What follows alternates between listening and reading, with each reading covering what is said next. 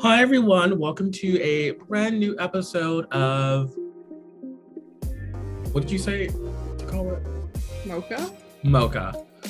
Because there's a white person on the call. I'm Aaron. And I'm Leslie. And we're your co-hosts. Josh could not be here today for serious reasons. We will miss you, Josh. It actually did. We had surprise guests come to his home, and we all know how Southerners Why are you saying his business? I didn't say who his guests were. I just said that he had surprise guests. Lord, he puts his business on Facebook anyways. We're all going to know who his guests are in about 24 hours. You're right. You were absolutely correct. Okay, so before we begin, be sure to follow us on Instagram. Our handle is @BlackRootPodcast. And also to be sure to give us a rating and a review on Apple Podcasts so that we can get more audiences. Today, we've got some steaming hot topics. First, we're going to be talking about Rihanna finally gaining her title as a billionaire. Talking about, do we support her? Do we not? And then secondly, we're going to talk about something that Leslie and I both are very have strong opinions about, which is pretty much what we hate about any kind of like books and like book reviewing culture, social media shit. But before we do that, Leslie. Yes, Aaron. Let's get into some political tea. All right. So recently, according to Forbes magazine, Rihanna is now worth $1.7 billion. So she is the one of the wealthiest woman musicians in like the world, and she's the second wealthiest quote female entertainer, coming after Oprah. And a lot of people were very happy for her because they saw this as Black success, Black excellence. But some people are like, well, I don't really give a fuck because I'm still going to eat the rich. And Rihanna is now included in that. I think it's one of those things where you can feel both ways simultaneously. We are complex creatures. We can feel multiple things at once.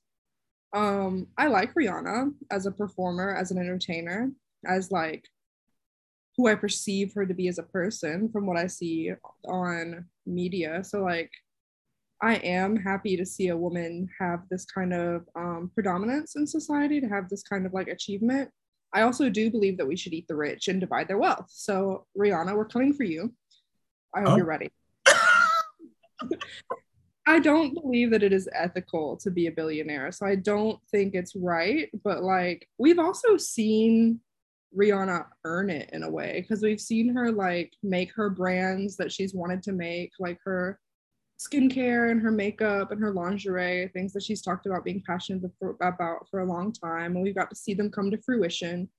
So I think it's like a more organic connection for people than say like Jeff Bezos or that man from South Africa whose name I always forget. Elon Musk. That one, yeah. That apartheid man.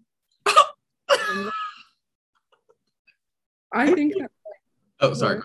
No.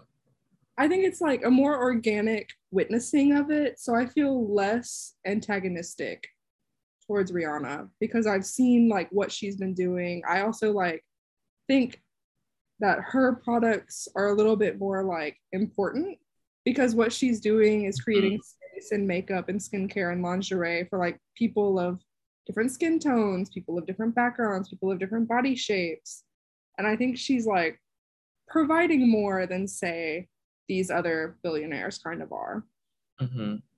I think that organic approach to her becoming a billionaire is, I feel like, what some people are like, what kind of, I guess, is like pisses some people off, because, and I don't know Rihanna's politics and like how she votes and stuff, but a lot of Black conservatives talk about this idea of like the way to close the racial wealth gap is not by doing like welfare and reparations and other like very leftist policies like that. Whereas they think that the way to close the racial wealth gap is through Black people owning more businesses and becoming CEOs and and eventually becoming billionaires like this. Like that is like the way to quote liberate ourselves from the racial wealth gap is to become like these people that we see. I saw someone comparing it to like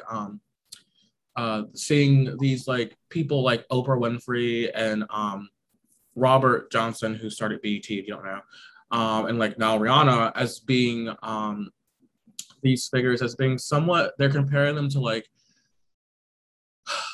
Harriet Tubman, in a sense that like Harriet Tubman freed like the slaves, and and they're saying like, well, in this way, it's kind of like we're freeing Black people from like the racial wealth gap because these are your hopes, these are your dreams to like make it like they do. Which I mean, I'm not saying that's what Rihanna believes, but like I feel like that is what people are saying, and also the fact that like just because she is a Black woman doesn't necessarily mean that we still have um to like just like be happy that she's a billionaire, which I mean I think you can do both. You can be proud that she, you know, is successful, but also like I mean it's not ethical to be a billionaire because there is obvious levels of exploitation when you are a billionaire. When you said they were comparing them to Harriet Tubman, the only thought in my head was Nicki Minaj. Talking about, did Harriet Tubman stop when she was leading the slaves to freedom? That's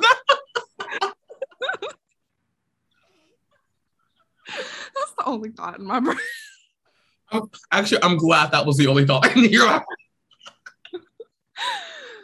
mind.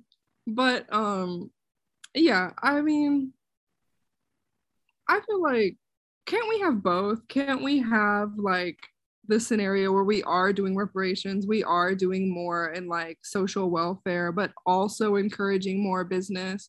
Isn't that the idea behind social welfare, that it's helping people get out of the pit of poverty so they can be successful? Because first of all, they have to get out of poverty to have money to invest, so they're not spending all their money on surviving, right? Mm-hmm.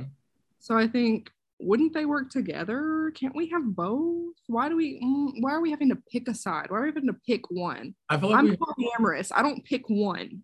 I feel like we have to pick a side because the very extreme leftists are so anti-capitalist, and that all we talked about is the ethics of being a billionaire and how it's wrong to be a billionaire. As a polyamorous bisexual, we can have it all. We can have it all. I don't think they want it all. I don't think they want billionaires to exist, even if it is a Black woman. You know what? That's fair. I don't think that we should have billionaires exist, but I think we can, like, more people can have businesses and be successful. But I think we kind of have to redefine, what do we consider success? Is being a billionaire successful, or is like living a comfortable life and being able to support yourself off of the fruits of your own labor successful? That makes sense. Okay, it sounds like you're like separating, like, okay, billionaire aside, Rihanna is successful for all of that she's done with Fenty. Yeah.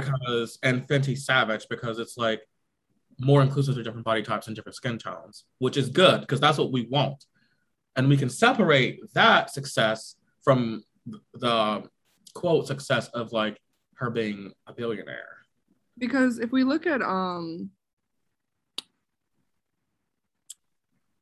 what's that man's name? Elon Musk and Jeff Bezos. I can't tell you anything about them besides they're a billionaire who decided to build dick rockets and go to space.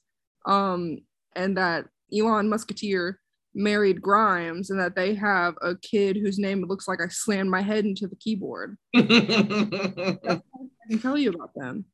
But I can tell you that Rihanna was a musician or a singer, I suppose, a pop star. Oh, you said was. Where's the music? Anyway, that she's an entrepreneur, that she is invested in like makeup and skincare, and obviously has like put a lot of thought into the formulas behind it, because I don't see that many bad reviews of her stuff. Mm-hmm. And she uses it on herself, which I think is really telling. And then like did her whole thing with Savage Fenty. So I think like I can see I can see what Rihanna is interested in and see what she is investing in. Whereas these other two bozos are kind of just like buying up everything like it's a game of Monopoly. And it's like, I'm going to get all the parks and charge everyone $7,000 to be alive. I wonder if, like, I'm obviously not in Rihanna's head, but like, I wonder if like she is a billionaire, and like one of the very few like Black women who are billionaires. But I wonder if she probably, and it sounds like she probably would, because she just seems like a very good person, using her like status as a billionaire to actually help more than what she could before she was a billionaire. I would hope so. She's kind of privilege now. I mean, I feel like Oprah, I mean, we can say what we want about Oprah, but I feel like she has a reputation of being a philanthropist. So I feel like Rihanna can also build that relationship. I don't think Bezos and Muscadine have that reputation. I think Bezos's wife does. But I feel like Rihanna, I feel like being a billionaire is what you make of it. I don't think it's right, but I think that they can choose to be better than not. I do think that maybe this is controversial. I do believe in there being a cap on your wealth. Oh, yes. I don't think you should go past a certain point, because I think that it's just so easy to keep making money and to just have it. That it's kind of, how do you spend that much money? That's the real question. How do you just fucking spend it? What are you gonna buy? You don't spend it. That you don't spend it. You invest it and make more money, and then you're literally just hoarding wealth. Because I mean, if you just have like, if you say you have like a billion, I don't know shit about economics. Let's just say you have $1 billion sitting in your bank account, and you're like, ooh, I'm gonna invest $1 million, which I don't think. Me also knows nothing about economics. I don't think they have the billion in their bank account, right? They're just worth $1 billion. It's like their net worth. So it's like all their businesses, all their assets. I'm sure like their actual checking account is not as much as we think it is. Well, let's just say you have $1 billion worth of assets, and you can invest in those assets. And so you invest in those assets, and you invest, if you have $1 billion worth of assets and you invest $1 million, which is only a small portion of $1 billion, and you do that, and you continue to make more money off literally just like it's sitting there, then like, I mean, you start to have more money than you know what to deal with. And so you just keep collecting and collecting, because you can't spend it all. Like, besides like buying like maybe like a small country or something, like what, I don't, maybe I'm just poor, but I don't even know what I would do with $1 million. I don't either. Buy a house, maybe I'd buy a building. I would pay off my student loans. I would pay off my car payment. I would I would probably buy a house and then pay it off already. And then I would have so much money still left over. I feel like I would buy a building. Ooh. And then start my dream publishing house and shove it in the building. Mm-hmm. And that's how, and then I would invest the rest of it in other businesses, I guess. Because let's be real, if I was left to my own devices, I would just buy a van and I would chase UFOs around the country for as long as I could on this $1 million. So maybe this is why I'm not a billionaire. I would also use some of my money to actually like, I would use it for social justice reasons as well. Like, I would probably use a lot of my money to help fund organizers to help pay for like bailouts. Just like investing in like minority businesses, getting them off the ground, and then obviously like you have shares in them, I guess. Mm-hmm. And then whatever's left is like, all right, be a blessing, Birmingham. We're gonna bless you. Oh, so when I went back to Alabama that summer, I was with a friend. my friend Kendall, and I saw this website, and it's called, I can't remember what it was called, but it's a thing where it's like spend all of Jeff Bezos' money, and you're supposed to like go through and click what you would spend the money on. And let me tell you, it was so hard to spend just like $1 million. I was like, I have billions of dollars to spend, but I can't even spend the first $1 million. It's like, do I really need to buy like 10 houses? I need to buy like 10 mansions and like 30,000 cars. Like, it's crazy. I feel like when you are not in the mindset of having money, you can't, even if you have a lot of money, you can't justify buying shit with it. Because it's just like, I don't need more than one house because I am one person. You don't want a summer home and then a winter home? Aaron, I barely want to exist in a singular home. I want to be in a van chasing UFOs. You think I want to live in a house, Aaron? Okay, so actually, if you do ever, like, I want to chase UFOs as well. So, I would be willing to go off the grid and just. That's it. I think I would just spend my $1 billion to build an off the grid queer farm where we just are like tracking UFOs in space. That sounds amazing. That's it. My dream with $1 billion is to just make pockets of like gay communes around the world. Yeah, just buy the land, and then like after that, you don't it's have just to. a trailer park. Yeah. And you know what? We're looking for cryptids and we're looking for Bigfoot and we're going to find the aliens. That sounds like communism I can support. We love it. We love it. We love communism. Well, not everyone loves it. I love like that. The part where I would look Joshua Love in the face, say, Joshua, did you know that I'm an anarchist? You want to ask me about it and ask me 10,000 questions like you ask Aaron about communism? And then he would just say no. Well, Leslie, I don't understand how we can have anarchy because it would just be. Because the misconception about anarchy is that it is not the absence of rules. It is the absence of rules that we have to follow unwillingly. So, for example, like the absence of taxes, because we have to follow those rules without even thinking about them. It's like rules that we follow mindlessly and removing them. Okay, so in this moment, I'll be Joshua Love. Okay, but like rules are what. Not about the topic, Joshua. Rules are what help us make. Okay. I'm talking about billionaires. You're right. Well, actually, we're actually out of time for billionaires anyway. So, we will go on to our next topic, which I'm very excited to talk about, which is. Hi, everyone. This is a note just to let you know that this next topic, while we're talking about books, there will be mentions of sexual assault and sexual harassment. So this is a content warning for people who may not want to hear that, just to let everyone know. Just books. So, we can start talking. What are some things in books that we hate? Leslie and I are both in a book club, so we're actually in 2 book clubs. Ooh. Yeah. What's our second one? The one with Josh. Oh yeah. Has he read the book yet? You know what?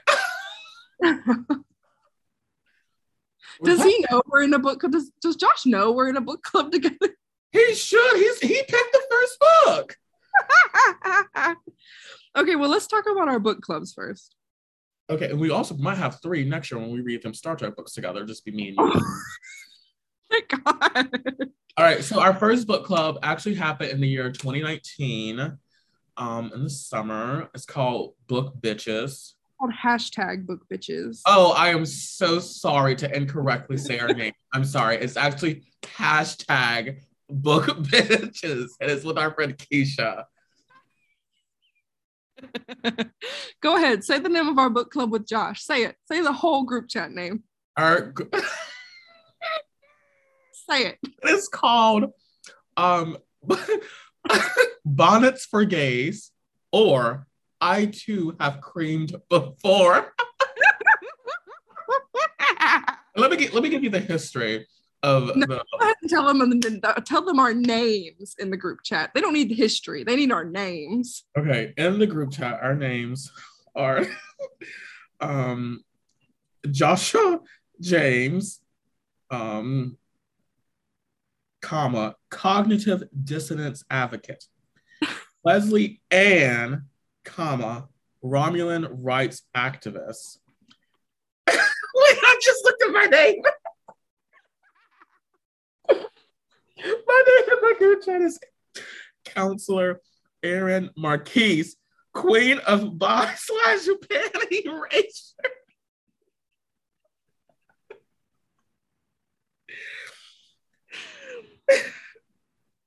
Not Erin Marquise, Queen of. But we got our name. We had a group chat and we were all wearing satin bottoms because we like to keep our hair healthy. And then we added or I too have cream before because we have, so for some reason, talked a lot about anal creaming. So. And we were trying to decide if like women can also anal cream or if it's just men. So if you can anal cream, please leave a comment and let us know. Please direct me personally. My at also media at Lonky_Kong. Let me know if you can anal cream. Wait, first of all, this bitch I have been the social media manager for us. Leave a comment if you do. You will not be compensated for that. The people need to know. Anyways, so we're in the book club. Yes. What books did we just read? So the book we just finished, or the book we're reading right now, wait, we're talking about Josh's club or Keisha's club? Okay, so with the one with Josh, which is, what's our group name? Bonnets for the Gays, or I Too Have Creamed Before. We just finished For Colored Girls Who Have Considered Suicide When the Rainbow Is Not Enough, which is a play, poetry. A choral poem is what I think it's called. But it's, like a play, musical, poetry together. We listened to the audiobook, right? Both of us? Yeah. Mm-hmm. I cried. I also cried. I cried in that last one. There was a lot of moments where I was like, fuck yeah, fuck yeah. Yeah. It was good. I liked it more than I thought I would. Feel like Jalen, I wonder if Jalen has read it, because if he hasn't, I feel like he would also like it. He read it and he reviewed it on Goodreads a few years ago. He gave it a 3 out of 5. Oh. We should ask him why. I would like to know why. I would too. So, Jalen, please direct message us. We should start another book club with Jalen. Me who can't even keep up with one book club and read the books. God. So with Keisha, it was my pick this time. And we picked I picked a short story collection called How Long Till Black Future Month by N.K. Jemisin. And I enjoyed it. I liked it. I don't think Keisha did, but Keisha told us many times that she does not like short story collections. Mm-hmm. I liked them a lot. There were several that I enjoyed. There were a few that I forgot immediately. Mm-hmm. You have not finished it. No, I'm a very slow reader. And Keisha and Leslie, they are both very, very like rapid, fast readers. It's hard. So, did you say it ain't hard? It ain't hard. It is hard.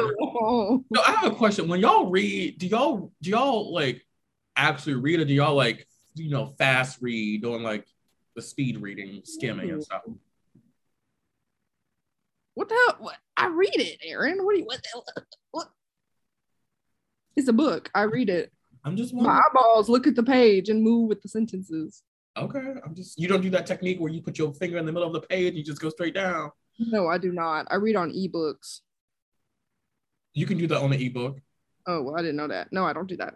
I've done that. You can go online if you go to Google and you can look up speed reading test. I've done it, and I do like. It's not like a speed reading test. It's like to see how fast you read per minute, how many words per minute you read.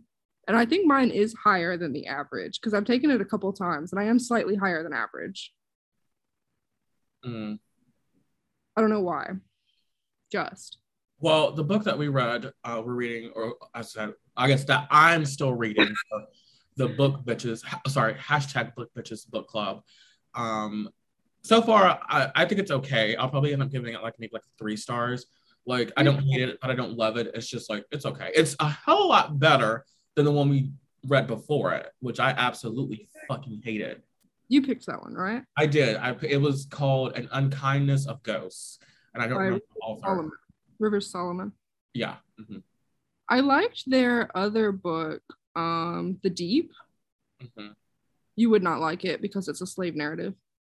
Yeah, I Your don't. favorite type of no story, your favorite narrative. Absolutely my favorite. But I thought it was okay. It was just I think that was their debut, and that's why I think it was kind of it was just really slow. The pacing was off. I didn't care about most of those characters. I did not either. I hated that one doctor character. I hated the forced romance. Yeah, it was so weird. It was too much. As an aromantic, I don't want to see romance ever in my life. Disgusting.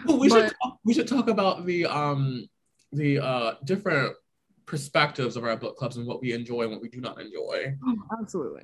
So, Erin, describe your what you like in a story. Please tell us. So I am a very plot driven story. Because if I can't connect the story in like the first like maybe 10 15 pages, I immediately lose interest and I don't want to continue. And this is why I get into so many reading slumps, because I read the first 10 pages and I'm like, oh, this is so boring, and I'll stop reading it and I'll choose another book to read. So like you really have to like fucking hook me in the first, like I'm very critical of the first 10 to 15 pages. I don't like I guess the kind of character development that I do like is stuff that is like, I guess like very like traumatic, or stuff that is like, there's like blurred lines between like good and evil and stuff like that. Like I would argue that my favorite book in the entire world, The Stand, has a lot of character development, but it's not about like, oh, this person went to an ice cream shop to have a date with like a person. It's like, no, there's this evil man who's killing people and they all have to decide who they're going to sacrifice for whatever reason. Like I like that kind of stuff. My favorite genres to read are horror, thriller, suspense, and science fiction. My mama told me to read the Stand. It's one of her favorite books. Oh, good which pick. I think that's a lot about my mama. But it was not the first Stephen King book I read. So for me, what I like in a story, I can forgive it if it does not hook me in the first 10 pages. I can forgive. I enjoy atmosphere more than anything. I think I also am very plot driven over character driven. I want to see the characters develop as the plot goes. But I want atmosphere. I want it to like give me something unique. I want to see it like go somewhere weird. I love bizarre fiction. I love it when it's just a little bit awkward, a little bit weird, a little bit what the fuck. Like I like mindfucky type of deals. Not really so much like horror tropes as much as like you sit there and you think about it and you walk outside and you're triggered every time you go in the convenience store because you read Convenience Store Woman and now it's the only thing you could think about. Are you projecting? Am I what? Are you projecting? Oh, absolutely. I'm constantly projecting. My third eye is leaking 24/7. Are you astral projecting? I'm always astral projecting. I'm doing it right now. Like, but I also enjoy like a good adventure. I want to be like taken on a journey with these people because I am the character. I don't give a shit about the characters because I'm the main character. This is all about me. I'm on this journey. Do you prefer, do you have a preference for like point of views? I prefer third person omnipotent. Okay. Because I want to know what's happening with everybody. Because I'm nosy, first of all. I prefer third person limited or whatever the other one is called. I also like limited. I don't like first person, but I'll accept the third persons, but I prefer omnipotent. I think the only difference is that the genres I prefer, because I think we like similar stories, but I like fantasy, sci-fi, and speculative fiction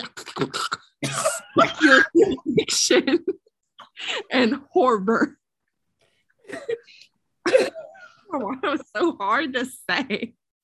Speculative fiction. I don't like fantasy. I know multiple times. Well, the audience needs to know this. I And I guess it's because anytime I read a fantasy, it's usually like what people recommend is usually like a high fantasy, and I just don't like high fantasy. I So think that's maybe the thing. It's not that you don't like fantasy, it's that you don't like high fantasy, which yes, is because high fantasy can like eat my ass. Like half the time it's just like, what the fuck? yeah. Half the time, I think a lot of modern high fantasy is just like stroking its own dick about itself. So you can't really take it seriously. I do like grim dark fantasy though, even though all grim dark fantasy now is just stroking Game of Thrones dick, and we hate it. Mm-hmm. I did read this really good grimdark fantasy that you might like because they like crucified this man upside down and then nailed his ball sack to his asshole. Oh, that sounds amazing. And I was obsessed with this series. It was like low key Lovecraftian, but not until like later. But it was just so much. There was also gays. There were gays. Oh, That's all we wanted. honestly. It's called God Blind by Anna Stevens. If any of y'all want to read it. Okay. Whose turn is it to pick next? Is it Keisha's turn? Yeah. I think so. Yeah.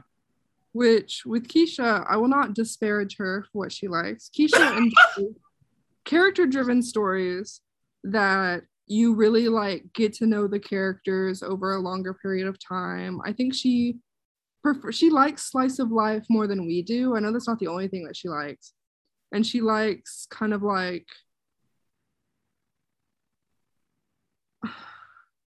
so all three of us are on the aromantic spectrum, right? Yeah. If we were to put us on a spectrum, I think Keisha likes romance and stories the best because she likes to read them because they make her heart happy. I'm like in the middle where it's like, if romance is there, it's okay if it's unconventional, but if it's not, then it does not need to be the main focus. And I feel like you don't want to see it or you just don't care. I don't care. If they're fucking, I like that. I also Oh, like fucking. you know, that book that I got done reading that got me out of my slump, There's Someone Inside Your House, that had a little bit of romance in it. I actually had a lot of romance in it, to be honest. But it was so, I feel like it did not distract from the main plot, which was that there was a killer on the loose. And I feel like if the romance does not distract or overpower the main plot, then it's okay for me. It has to be something very sub-level. I think I read that fantasy I read recently, Graceling. It had a it had a romance kind of at the forefront, but it was like non-conventional because it was like, I don't want to get married and I absolutely know that. And it's okay. It's like, okay, how can we make our relationship work knowing we don't want to get married? And then it's like, I don't want to have children. It's okay. How can we make the relationship work with this?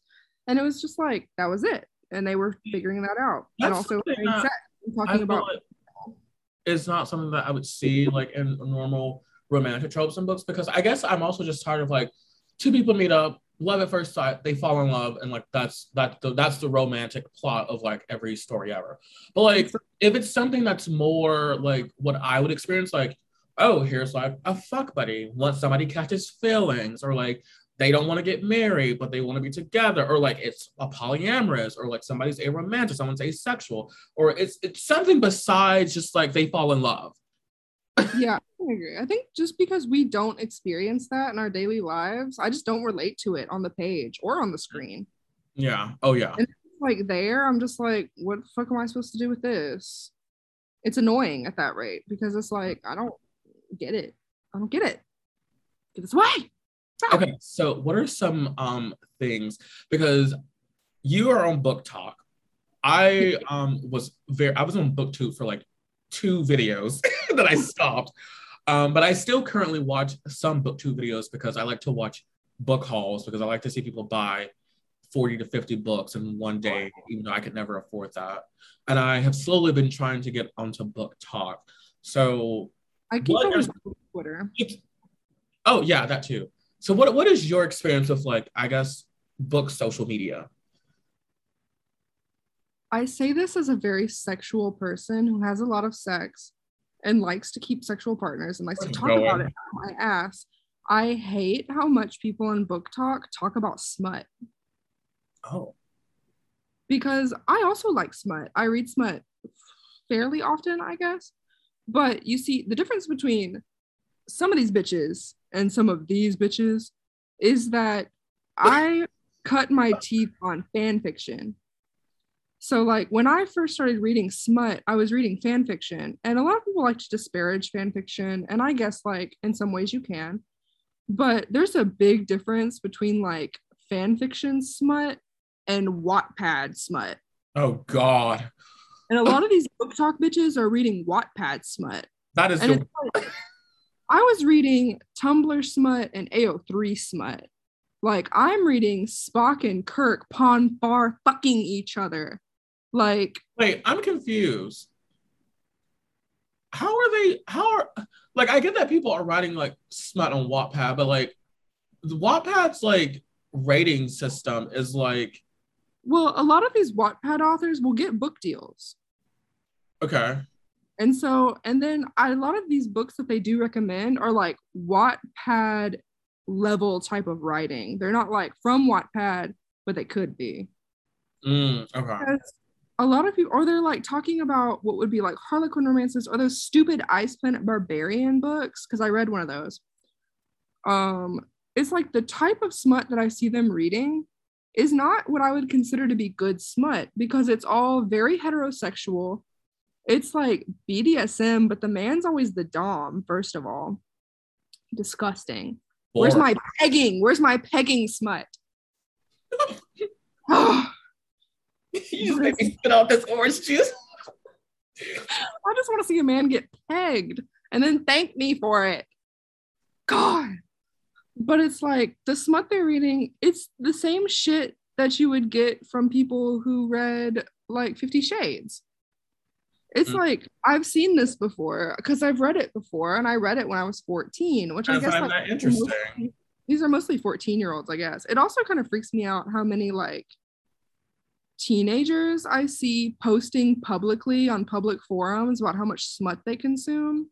God. Which I've seen some older book talkers like post that's like, if you're a minor, you really shouldn't be posting about that because like creeps will use that to talk to you, and also adults don't want to see you connected with that because it's extremely uncomfortable. It is, yeah.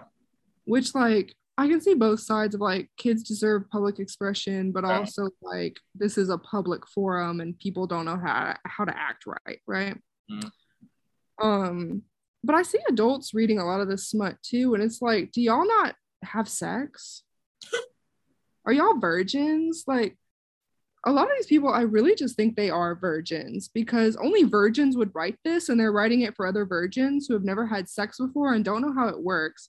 And they know that this is not sexy. This does not schematically work. I've had sex and I've tried to do some of this shit, and the semantics aren't there, sweetie. Wait, what do you mean? Aren't there? Some of these poses, some of these places they're trying to have sex in, I'm like, y'all are gonna get not only a yeast infection, but you're gonna throw out your hip at the same time. It's not just absolutely not. And I've done some questionable things. Like, you can do some questionable things and it be hot, but like, girlies, this ain't it. And also, so that's my biggest thing, is I don't like how much people talk about smut on Book Talk, because I think they just keep talking about the same shitty shit tier smut. And it's like, I've read good smut because I read good smut on fanfic. Also, I think that I have like niche tastes maybe when it comes to smut. I don't think it's that niche, but I don't see it in like published fiction as much. And I think too much, the smut caters too much to like heterosexual women.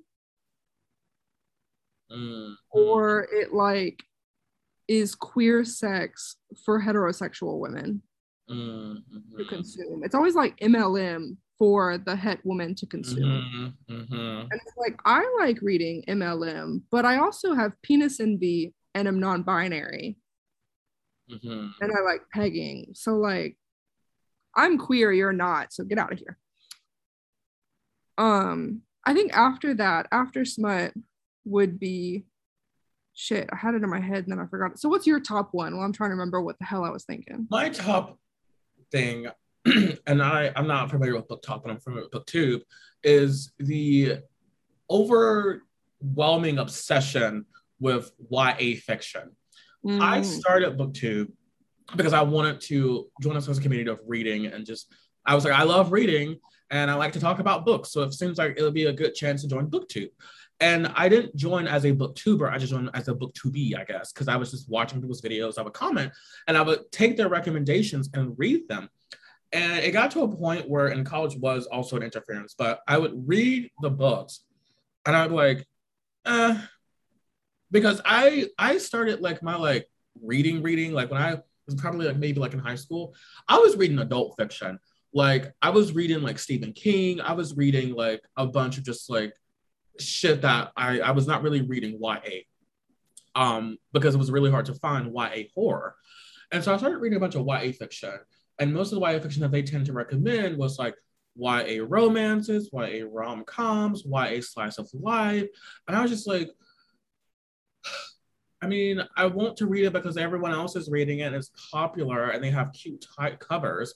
But it's like, I don't care. Where's the action? Where's the drama? Where's the thrill? Where's the scary, horrifying? Where's the grossness? Like, and then like there's no fucking in YA, rightfully so, because they're, you know, not adults. And there's like no like extreme like violence, like they're not really gonna disrupt somebody getting their head chopped off. Or like there's no like really like actual deep dive into things that I feel like adulthood that like happens to adults. Like sometimes like they don't really dive into like mental health issues or like any other kind of like issues that adults go through that someone reading life, it's like some like 16, 17-year-old would not go through. And I've gone past that. I don't experience the stuff that 16-year-olds experience anymore. I'm 24 fucking years old. So that is what kind of started, I feel like a very long, maybe like year or two long like reading slump. But I was like, I just don't like reading for fun anymore. But I was like, no, it's because you're reading shitty books and you're only reading them because people are telling you to read them, because there are no booktubers at the time who are popular and posting about horror and sci-fi and stuff like that. And so I made a booktube account. I was like, I'm going to post about stuff that I like to read that's like horror and sci-fi. And like no one really engaged because I wasn't really popular. But I eventually stopped posting because I was like, I just don't care about this community anymore because they only care about YA fiction. And now I absolutely fucking hate YA fiction. I will, in defense of YA literature, I'll put it out. Because I also dislike YA fiction to a deep degree. But I think that it has become better in our like adulthood, like in our lifetime, because when we were like YAs, when we were young adults, when we were the teens, I don't remember much in the way of like, we had like what, Twilight, Hunger Games, Divergent. We were like teenagers right when we hit the dystopian craze. Yeah. And so it's like, I can see how the YA landscape has changed in the past like decade. How there's like a lot more options for young readers, how there's a lot more like in different genres and more than just like what they had. There's a lot more in fantasy and sci-fi. It does delve into deeper topics now. It does like start touching on them, but it never goes as deep as I want it to. Mm-hmm. It's never quite as like horrifying, quite as gripping as I quite want it to be. Mm-hmm. Occasionally we get one where it's like, okay. She's doing something. She's going somewhere. But I think my issue with the YA community is I think it's real suspicious when an adult only reads young adult fiction. I think I enjoy a young adult, like the Grace Thing book I just talked about, it's young adult. We can enjoy a young adult book here and there. But here's the thing. I am not the person that this book is being written for and marketed towards. So why is the biggest consumer base for a lot of these books adults? And then why are they out here tweeting, oh, I just want to see more of XYZ between these characters. Blah, blah, blah is so hot. This scene is so hot. Oh, the fairy sex in the Sarah J. Maas books. And it's just like, girl, this is for an 18-year-old.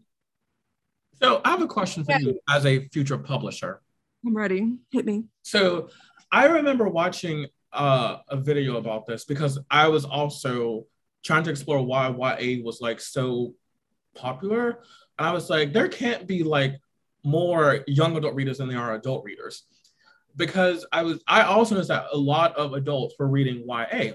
And I read something, or in the video I watched, they were saying something about the fact that like YA has gotten so popular that like a lot of the times publishers are not even marketing them towards like young adults, but they're marketing them towards young adults and adults.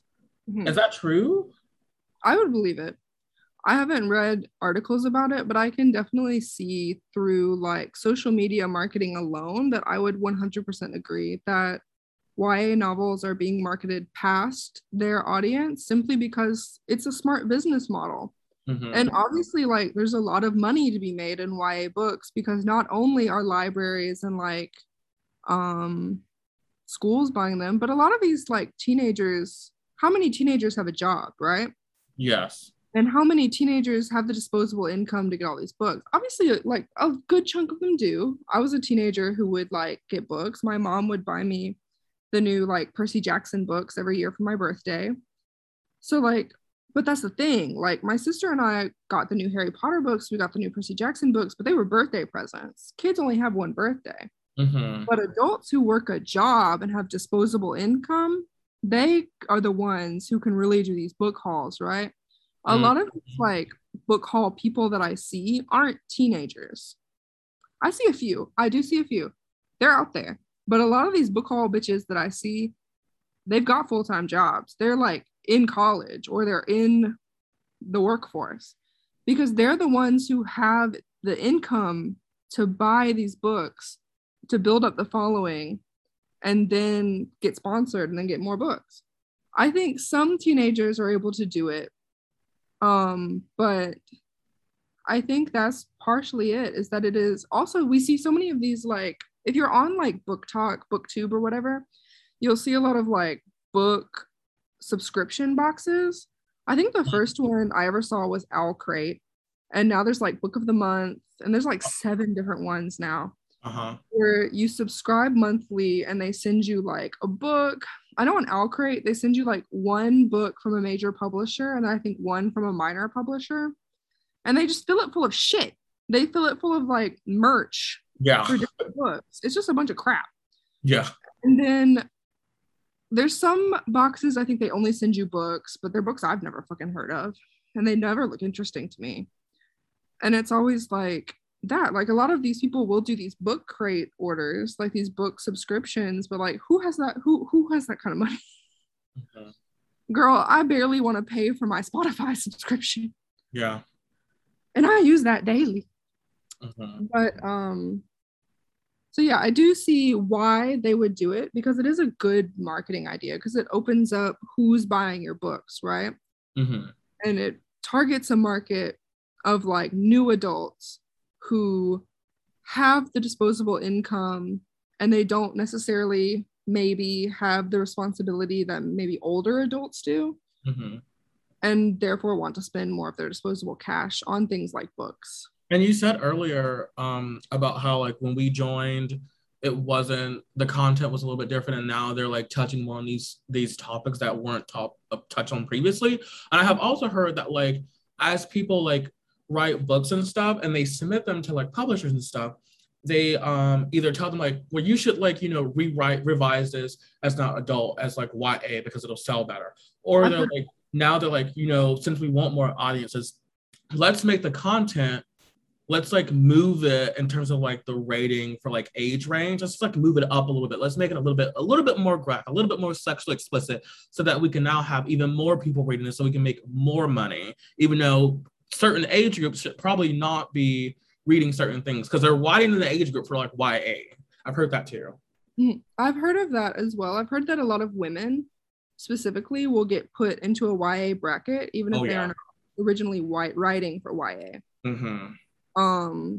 So I do think that's insidious in a lot of ways. I see why they do it from a business mindset as like an aspiring publisher. I get it. I see why they're doing it. As a consumer, I think it's I don't like it. I don't like it at all. Which is why I find myself pulling away from a lot of like major publishers. Now, obviously, like a lot of the imprints we read from are going to be under one of like Yeah. the big three now. What is it? What is it? It was like the big five publishers, which was Is like, it? I'm gonna recite them. Hang on. It was HarperCollins, Simon and Schuster, Macmillan, Hachette, and Penguin. It is now Random House, Penguin Random House, Simon and Schuster, because Penguin Random House merged. It was a huge deal when they merged, and I think they just bought out Simon and Schuster and are becoming this major conglomerate, which is like kind of a horrible thing. Macmillan still stands strong, HarperCollins still stands strong, and Hachette still stands strong outside of the Penguin Random House, Simon and Schuster conglomerate. Those cowards at Simon and Schuster selling out. Those cowards. That's excluding things like Scholastic and McGraw-Hill, which would be like educational, right? Yeah. So for example, like my favorite, I suppose, mainstream publishing house would be Tor Publishing, which is an imprint under Macmillan. So obviously, like my Lenny's still going to Macmillan, but I like Tor. But I find myself like wanting, like pulling more into like these smaller imprints or into independent publishers, just because like I don't want to read the same YA fantasy something, or I don't want to read the same Reese Witherspoon book club. Oh God. I love Reese Witherspoon, but I hate all of her book club choices. There's a specific like type of book that I hate that they try to like push all adults to read. And it's the same books that get put on Reese Witherspoon, Oprah Winfrey's lists, and they're all like, I read it and I see how like people who don't read a lot of books think that it's deep, but I read a lot of books, so I know this is not deep. This is pretentious. Like I just can't take it seriously. All right. So as a last question before we wrap up this podcast, I know that you are on Book Talk, so I'm wondering, like, how would you say your Book Talk, if it is different from like other book talkers besides the like obsession with smut? I guess like, not to sound like other girls, I'm not like other girls. Okay. A lot of the books I post about are just, I never see other bitches post about them. They're not mainstream. I never see other bitches talk about them. I also like get to books a lot later than other people because I don't like to read them when they first come out. I like to wait usually, unless it's an author that I really like, because I just want to see what the reviews are going to look like before I buy it, or I want to see if it's like actually trash so I don't waste my money on it. But when I post on Book Talk, I think a lot of the books I talk about are just not books that I ever have. Like half the books I read, dude, I don't know a single other person who've read them. Like no other bitch in my circle is out here reading Octavia Butler. None of y'all. Nobody on this Bird app. Nobody on this damn TikTok music app. It's like, I just read shit and then I post about it. I'm like, this was a really good book because of XYZ. And obviously I don't expect to get a lot of traction because I'm not really like, I don't post a lot. I'm not an established user. But I just don't see anyone posting about these books. And I think that part of it is that the reason people get so popular is that they post about books people already know about, right? Yeah. They can associate them with these books that they know and they're like, okay. And they can kind of roll with it. But I think there are like, obviously there's like other people who have similar book tastes to me. I think it's just hard to find them on social media because it gets buried in like what's mainstream or what's trendy. I think because I don't know why I have this deep-seated hatred of following trends that I have to just reject it with my full body like I'm some kind of cyberpunk hipster. Maybe one day I'll like get over it, but today is not that day. It's not that week. But whenever I see a book get super trendy or like it's really popular, I immediately don't want to read it. Like the Southern Guide to Vampires. That Southern Lady's Guide to Vampire Hunting. I read it like a year and a half after it was popular when I saw no one else talking about it again. And then I read it and then it was trash. It was trash. this is a spoiler. I don't care because you shouldn't want to read that book, but there was a woman in that book who was raped by a vampire and then she died as a result of the rape. She died. And that is, I read that. It was written by a man. It was right after I read that asshat, that my blood enemy. He is the Romulan to my Cleanon. I wish nothing but death upon his family. Christopher Paolini. Right after I read his stupid book, To Sleep in a Sea of Fucking Stars, which was like... Was that the actual title? To Sleep in a Sea of Fucking Stars? Which was like 6,000, it was like 700 pages. I fucking read all of it. I think it was like 800. I read all of it. And it was the most bizarre thing because he was talking about like this girl's body. And I've never read about women's body and felt so uncomfortable. Like someone was touching me, even though no one was touching me, because he was talking about her period and how the xenomorph on her body was digesting it, I guess. And how she had sex with you. I hate it when men. I hate men. I hate women. Period. But I specifically hate when men write about women's bodies, women having sex, and violence on female bodies because it always feels like a plot point to them. That was my main issue with Grady Hendrix' book, Southern Vampire Slaying, whatever, is that the rape happened to that woman to further the plot. It did not happen to her as like a woman's experience. It was a plot point. And then the next book I read after that was God Blind by Enna Stevens, the one where they nailed his scrotum sack to his asshole. And there was a rape scene in that book, but it didn't bother me because the female character then killed her rapist, first of all. But also, I feel like when women write sex or when they write sexual assault scenes or sexual assault, I guess we should trigger warning this for like me talking about this in hindsight. Please put that at the beginning. I will. But when women put that in stories, it doesn't feel like it's happening to the female character. It feels like the female character experiences it and then copes with it or like deals with it. I don't know if those are the correct words, but as someone who has experienced like sexual assault, sexual harassment at the hands of men, I understand what it is to like heal afterwards and what it is to like experience the aftermath. And when I read it written by women, I see those same steps. I recognize it. When I read sexual assault or like sex and like men's stories written by men, it feels callous. It just feels like, oh, this happens. Ha ha ha. This happens. It's just like torture porn. It's torture porn of women in fiction. And there's nothing I hate more in this world than torture porn forced on female bodies. Mm-hmm. Because I've experienced that. So shut your mouth or I'll shut it for you is essentially how this goes. So Christopher Paolini can meet me in any street at any time. I will street fight him. I will win. And then I will use... You heard that, Christopher Paolini? They will beat your ass on sight. And I will use his femur to beat up Grady Hendrix. Oh.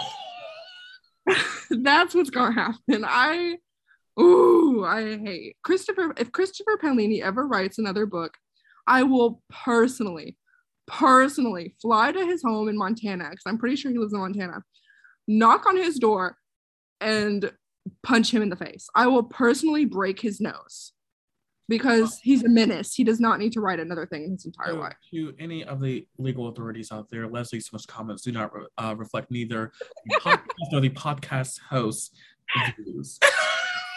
They are my own views. Thank you. I have responsibility for them. Christopher Paolini, your lawyer can direct message me. Thank you. Oh my God. I have my own representation ready. Oh, insert that TikTok audio. Count your motherfucking days. Oh my God. I was gonna say something about what you were talking about. I forgot after this whole Christopher Paolini shit. What was I gonna say? Men. Well, it doesn't matter. It doesn't matter. Well, that's the not a fucking fever. This is the end of our podcast. Leslie, thank you for filling in for Josh. Thank you for having me. I mean, honestly, anytime Josh is not available to record, this was perfect chemistry. So we have part 2 of the Mocha episode. Yes. So yeah. Remember, Instagram handle is @BlackRootPodcast. And rating and review on Apple Podcasts. Thank you for coming and goodbye. Please leave a comment if you have ever anal creamed before. Please let us know about your experience. Do you also hate Christopher Paolini? What do you hate to see in books? Leave us a message.